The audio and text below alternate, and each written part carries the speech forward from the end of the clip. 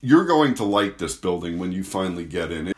They've tried their darndest, they say, to replicate that Coliseum feel. Does that mean the Islanders start with a 2-3 week road trip? It could very well mean that. To see me in an Islanders hard hat and a big orange vest. Newsday presents the Island Ice Podcast with Andrew Gross. And welcome to Island Ice, Newsday's New York Islanders podcast, episode 82, the UBS Arena Tour episode, which I'll be going over my tour of the under construction new home for the Islanders at Belmont Park, which was conducted by Oakview Group CEO Tim Leiweke on Thursday, and we'll be talking solely about my observations and also hearing some comments from Tim Leiweke as well. Hi, I'm your host, Andrew Gross of Newsday, and if you so wish, you can find me on Twitter at @AGrossNewsday, and also, if you so wish, you can subscribe to Newsday Islanders Text, which is your best direct connection to one-on-one communication with me. You can text 631-303-3766. That's 631-303-3766. Or go to newsday.com/IslesText to start your 14-day trial subscription. And as mentioned, I just want to go over the tour we took on Thursday. A group of about 9 or 10 media, and along with some representatives from the construction crew and Tim Leiweke of Oakview Group, the CEO, Oakview Group being the arena developer. Also, Michael Shortino, who is the arena's operations vice president. So a good tour, and just like I said, I kind of want to give you my observations on what is going to be your new home, as much as it is the new home for the New York Islanders. It does not exist without you, the fans, going into the building. So, where to start? There was, we were there for about an hour, 40 minutes or so. So there was a lot to digest, a lot to see. Try and condense it as best I can for you. Tim Leiweke, again, the Oakview Group CEO, said construction is about 75% complete. However, the final 25% will be the toughest to complete. They're targeting November to open. The NHL came out this week and said, or I don't know if they officially said, but it's known that the NHL is going to start its season on October 12th. They're targeting UBS Arena at Belmont Park to open in November. So does that mean the Islanders start with a 2-3 week road trip? It could very well mean that. Depends what point of November UBS Arena is available for, but that's something down the road we can discuss. But again, Leiweke again said the final 25% of construction will be the toughest. That's, completing the bricks on the outside and getting all the tiling up and fully enclosing the arena, getting all the windows in. Once they get the building fully enclosed and the roof is on and all that. But like I said, there are still some openings, some rather big openings, on the sidewall. So once that fully gets enclosed, all the contractors can get in there and complete all their work. It is exciting. All the piping for the ice surface, all of that is in place, and it looks pretty impressive without the concrete on top of it. And they showed us the closed loop system where it goes to the pipes and it goes back to this massive cooling plant off the ice. And they also showed us all the dehumidification system, which they say is state of the art. Industry leader Munters designed it, and I don't know exactly how to quantify this, but they said it will increase airflow by 80%, and that will keep the humidity down in the building. And they're looking, I think optimum is about 40-45% humidity, as I check my notes on this, if I can find them. But the reason ice surfaces are so bad around the NHL is because there's too much humidity in buildings, and the ice gets soft. So you have to keep the building at the correct temperature, and you have to keep it at the right humidity. And you're looking at about, keeping the building, where is it? I can't find it in my notes, unfortunately, but it was around 65 degrees in the building, I believe, with about 45% humidity. Let's see. So anyway, so the concrete is going to get poured and a week from the tour. So next Thursday it will be poured, and then it will take 60 days to fully cure. And that will be important after the 60 days. That's when they can, when it's fully able to bear weight, that's when you can start hanging the scoreboard, which I'll talk about. And also you can start doing all the ceiling rigging. The overall impression, which is, I'm sure, what you're most interested in, not the minutia of the piping system. You're going to like this building when you finally get in. It's a really good combination of the modern and the nostalgic. There are great sight lines for all the seats, even those uppermost row, 9 rows in that split upper bowl. I believe the lower half of the upper bowl had only 5 rows, and then there was another, part with I believe it was 9 rows, but very, very steep, so it's not that far away from the ice. And the majority of the seats really are in this expansive lower bowl. The concourses are very wide, very spacious. I didn't get to check on the bathroom construction, but I can pretty much guarantee it will be a better situation than the Coliseum. And 2 spots really intrigued me. One was, this is going to come off. It doesn't intrigue me because it's a bar. It intrigues me because of the sight lines. But there is a center ice bar restaurant area with on the main concourse, I believe, with a completely unimpeded view of the ice. That is going to be a great spot to meet friends and just take a glance at the ice and, have a drink or a soda, grab a burger or something like that. That's going to be a great place, a great meeting spot. And then on the upper concourse, where on one end, there's another sort of bar refreshment area set up. Again, with no seats in front, you can walk right up to the rail, and you have a great view straight down the ice. And there are going to be a ton of screens mounted on the wall there, a ton of screens planned all over the building, really. That was a really good view of the rink up there on the upper concourse. That would be a fun place to watch the game. And I also really liked the outdoor setups they're planning. I'll admit, I like being at Belmont Park, for the horse races. Those are fun days, Belmont Stakes or not. Just being out at the racetrack, especially hanging out at the paddock area. I love the bucolic feel of the paddock and seeing the horses being saddled and coming out and really trying to figure out which horse is a good horse or not. So I love the paddock area. And one terrace, the northeast one, overlooks that paddock area. The other terrace, the northwest terrace, is sort of nestled between the outside of the arena, the Belmont Park grandstand, and the existing Long Island Railroad station. And sort of, that's triangulated beneath that is a plaza that can host about 5,000 people for outdoor activities, pre-Islanders games, pre-Belmont Park races, post-Belmont Park races. The terraces are all going to hold, a couple of hundred people at maximum, but there are going to be 5,000 down in that plaza.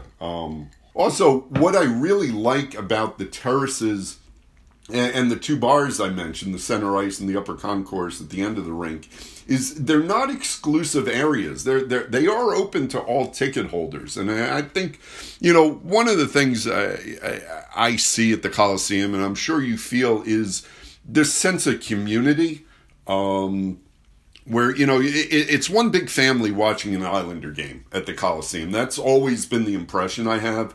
And they've tried their darndest, they say, to replicate that Coliseum feel at UBS Arena. Now, no one can replicate the Coliseum, and that's one of the problems. It's small, it's antiquated, it's too tight. The seats are too small. There's a lot you don't want replicated, but what you do want is that community feel, and also the overwhelming wave of noise that can be heard at the Coliseum. And I'll get into the acoustics in a little bit when I play some clips from Tim Leiweke. But what I do like is the ceiling is really, compared to other buildings around the league, and I should say modern buildings around the league, I'm not talking about the Saddle Dome up in Calgary or anything like that, but compared to other buildings, this is a relatively low roof. I believe they gave us, it's about 93, 95 feet high. And, at the Barclays, you're talking about another 10, 12 feet, so another story high, really. That is going to be able to keep the noise in, and also, again, it keeps, especially with how steep the split upper bowl is, that keeps people, the fans closer to the ice. But when I talk about community, I like the fact that these bars are not these premium exclusive bars that only certain ticket holders can access. I think, if you've gone to Yankee Stadium and that kind of moat that separates those really premium seats around the field with, the rest of the lower stands and everything. And it's not a sense of community. There's a sense of, a caste system. They're really, really rich, and then the only slightly rich who can afford Yankee games. I do get the sense that they really worked on the sense of community at UBS Arena. The seats, now I saw 4 of them installed. They do look a little wider, and they're certainly more padded and comfortable than what's at the Coliseum. Of course, the 4 seats I installed were right down by the rink, so those are premium seats. So I can't vouch for what's going to be in the upper bowl or the rest of the lower bowl, but the 4 seats I saw were pretty nice seats. Tim Leiweke also talked about the plethora of parking spots that are going to be developed around the area. Of course, the premium parking is closest to the arena, and the new LIRR stop that is being constructed, which will not be open in time for the targeted November opening. It will not abut the arena, so there will probably be some on-site self-transportation that you need to take care of and plan for to get to the arena. And by that, I mean, maybe a little bit of walking. I know there's going to be parking.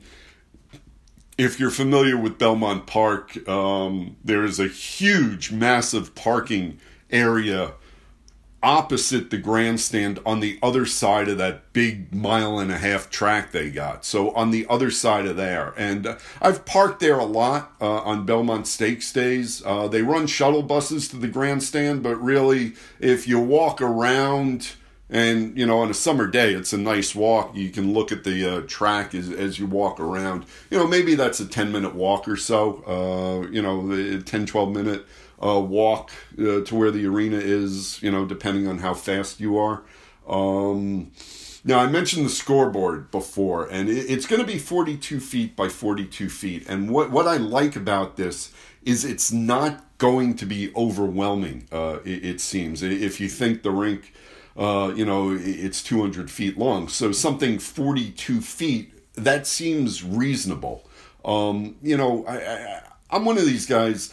I don't think the scoreboard should dominate your visual attention. I guess it's a personal, matter of preference. But those gigantic scoreboards, and I'm thinking, I don't know how many people have been down to games at Amalie Arena in Tampa, or how many have gone to Prudential Center. But those kind of giant scoreboards, your eye gets naturally sucked into looking at the scoreboard instead of the the live game. And that's one of the issues I also have when you go to a concert and there are all these monitors there. I want to watch the band on the stage, and my eyes always kind of drift towards the monitors. So, I think 42 feet by 42 feet is going to be, a decent size. It's certainly not going to be the 13-inch black and white TV you currently have at the Coliseum. I think UBS is getting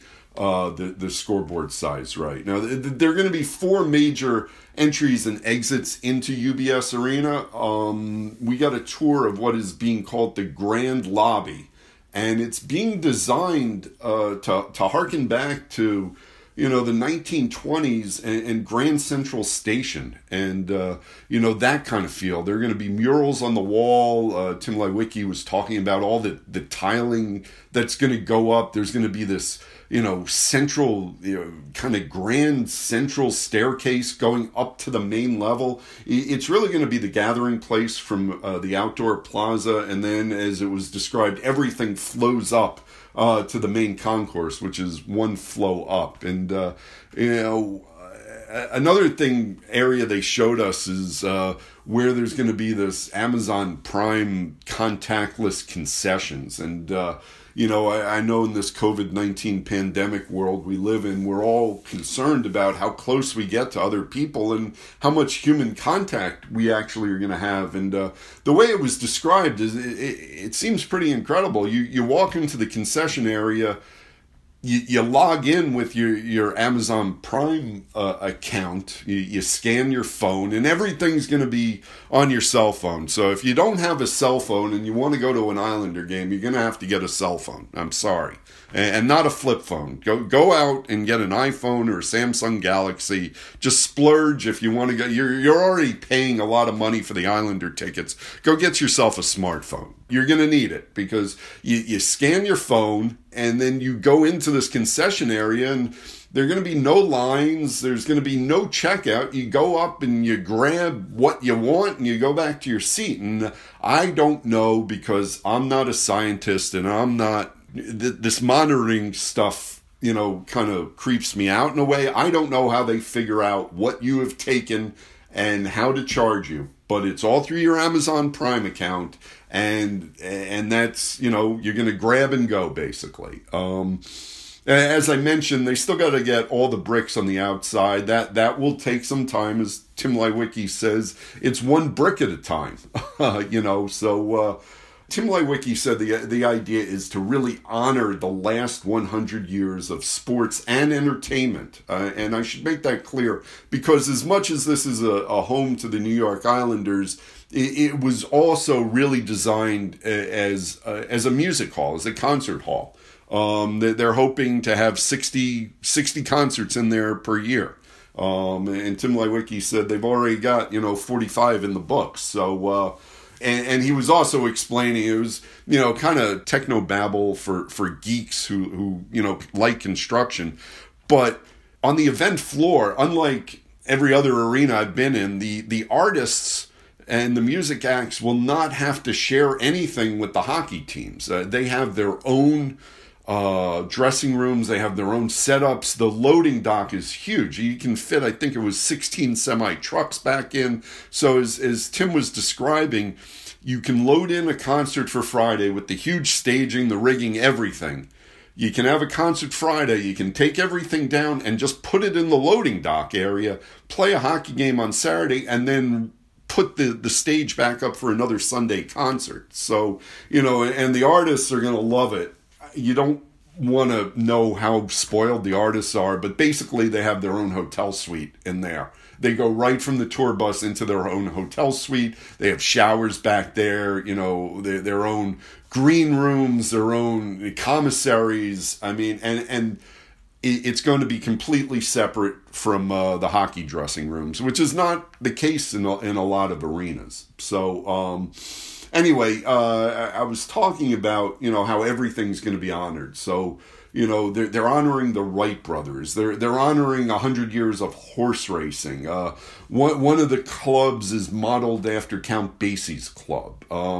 And really, and I was asking Tim Leiweke about this again because I'm so interested. I really do like horse racing, and specifically Belmont Park. I know some people, swear by Saratoga. It's all personal preference, but I really like being at Belmont Park. And Tim Leiweke was talking about how closely they're going to work with NYRA, the New York Racing Association, and those leaders to create, they're calling it a campus, really. If you think of sports complexes like, the Meadowlands when it was going with the Giant Stadium and the Devils playing there too, and they got that racetrack there. We're down in Philly where you have Wells Fargo, you have, the football, the Link stadium there, and then you also have the baseball field. So you're really creating this kind of sports complex feel between the racetrack and the arena. They call it a campus, and they're trying to maximize, having people on campus and, synergy between the two, and doing dual events and really working with NYRA to make it an overall experience there. And I got to say, I am really looking forward to the day when I can go cover a morning skate in the morning, get out to Belmont for say a noon post time, catch a couple of races, and then be at UBS for a game. I know it doesn't overlap a lot because Belmont's mostly spring-summer meets, but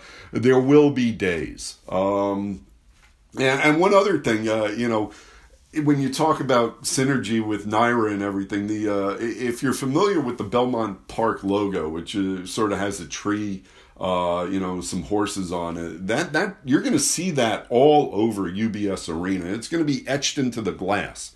So they're really, it's one and the same. UBS Arena at Belmont Park. It is a big complex there, and those were my impressions. And Tim Leiweke did walk and talk, lead the tour. So I just wanted to finish with some of his comments on this, and we'll start with here, which is he talked about Lou Lamoriello, the Islanders president and general manager's influence on the design of UBS Arena, and Tim Leiweke makes it very clear that Lou Lamoriello, which is no shock if you know Lou, had his hands and his thoughts on everything that went into that building, and also Tim Leiweke talks about how much he welcomed that and how close he is with Lou Lamoriello. Leiweke obviously has a background in the NHL with the Los Angeles Kings, the Kings and the Devils under Lou's watch. They played in the 2012 Stanley Cup Final. But Tim Leiweke was talking about how close he is with Lou Lamoriello, and what Lou Lamoriello and to a certain extent Coach Barry Trotz's influence on UBS Arena's design has been. This is called Lou Lamoriello's influence. And so the one thing for sure, Lou personally has been leading the charge on our ice, our airflow, our capacity in the building, our chilling plants, the design of the locker room. So everything Barry and Lou have been involved with from day one. They've helped design the entire building and the entire back of house. And you'll pour Thursday. Yep. So a week from today, and then once we get it all polished, it'll sit there covered up for about 60 days and cure. And Lou and I don't talk about this much. We're professionally the closest person I have in the industry is Lou Lamoriello. Mm-hmm. He's here because of me, and I'm here because of him. And so Lou wouldn't have been here without this, and I wouldn't have been here without Lou. We don't do anything without Lou. Lou and I see the world exactly the same. Okay. Now, even if that was all BS, I'd say that because Lou's watching this interview, but it's not. So Lou and I had the great pleasure and privilege of competing against each other in 2012 in the Stanley Cup Finals. We had been long friends before that. We lived through that together. We grew even closer, and we have a bond between us. I had dinner with him last night. He is my best friend in the business, and I'm very proud of the fact we are building this dream with Lou, and for those players. These fans and these players have gone 30 years in the desert without a home. Mm-hmm. They've gone longer than any fan base in the National Hockey League. They deserve a permanent home, and they deserve a permanent home that is the best NHL rink in this city. And I'm not speaking poorly of any other arena, because I love arenas. But this was built for the Islander fans to reward them for 30 years worth of patience. And there is no one better at trying to protect the best interest Islander fans and the way this building is going to be designed and operated than Lou Lamoriello. I also asked Tim Leiweke about, as I mentioned, this is an arena for hockey fans. There's no question. But it is also, like I said, built with the concert goer in mind. So I asked Tim Leiweke how the two mesh and, how to satisfy both needs. The trick to sports and music being compatible, and I had to say, one of the buildings we honor and we respect the most is the Garden for their acoustics. It's fantastic. That's what we're shooting for. So our engineering team and our architectural team, Populous, came in and they did sound analysis for us. And what we told them is we want it as close to the Forum and the Garden as possible for music and as close to the Coliseum for sports. And so what you see is a very steep bowl, but a lot of lower level seats. So that's the first thing for both hockey and music that are fantastic. We have a larger, lower level for music than any arena in New York. So we call those the P1 tickets. And our stage sneaks in the end there. So because that's all retractable, the stage slides back, which opens up even more standing and seating for music. But for sports, you see how steep the building is. We don't have a huge upper bowl, so we don't have a huge ceiling. So it means at the end of the day, the noise, sports, our music doesn't get lost in the roof, which is critical.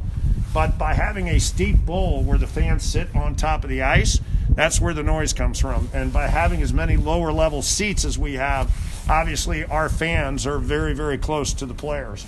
For music, we have acoustical treatment, so you see all of our drywall that's now going in that's striped. That will get treated, so it'll be acoustic. We don't want bounce back. Our fans make enough noise. We don't need bounce. Music hates bounce. So you'll see, for example, in the suite level, our suites stick out. So we don't have a roof over our suite seats, and we don't ultimately enclose our suite seats with glass because we didn't want any bounce back coming from that glass. So my partner and the partner in this building is Irving Azoff. He's the largest manager in music. He has a huge piece of trying to figure out acoustically, production-wise, and from a living quarters space, how do we build this arena so it's the best arena in the country, next to or equal to Climate Pledge Arena for artists, but how do we protect sightline, sound, and noise for Islander fans? And that was a high priority. Having a steep, tight bowl like this, sneaking the stage in so that we don't have to compromise the bowl, and making sure we have more lower level seats works out great for both music and sports. And finally, just on the subject of horse racing and Stanley Cup or NHL playoffs, I asked Tim Leiweke whether it would be his, fondest dream or his biggest logistical nightmare if there was ever a day where a Stanley Cup final game was scheduled at UBS Arena on the same Saturday that NYRA is running the Belmont Stakes. Gary Bettman's fondest dream is to have a Stanley Cup game in the afternoon and the Belmont Stakes in late afternoon here. So right now it would be good for NBC. I'm not sure if it's ESPN or NBC we'd be on. But we were laughing about that, and they said, well, why can't you make that happen? And I said, I think Gary has more input than I do there, so we'll let him figure that out. We clearly love being next to Belmont Park because it gives us a 440-acre campus where we could grow together. But I think what will come out of this is a new cooperation and partnership with NYRA. So you will see us go after other things. This is a great point of destination for New York. We have spent $50 million plus on helping to fund the Long Island Railroad Station that's being built here, first one in 50 years. So for the campus, the key is when you spend $150 million that we are spending on the common area and on the Long Island Railroad Station, you activate this campus. And that means NYRA and us have to be completely committed.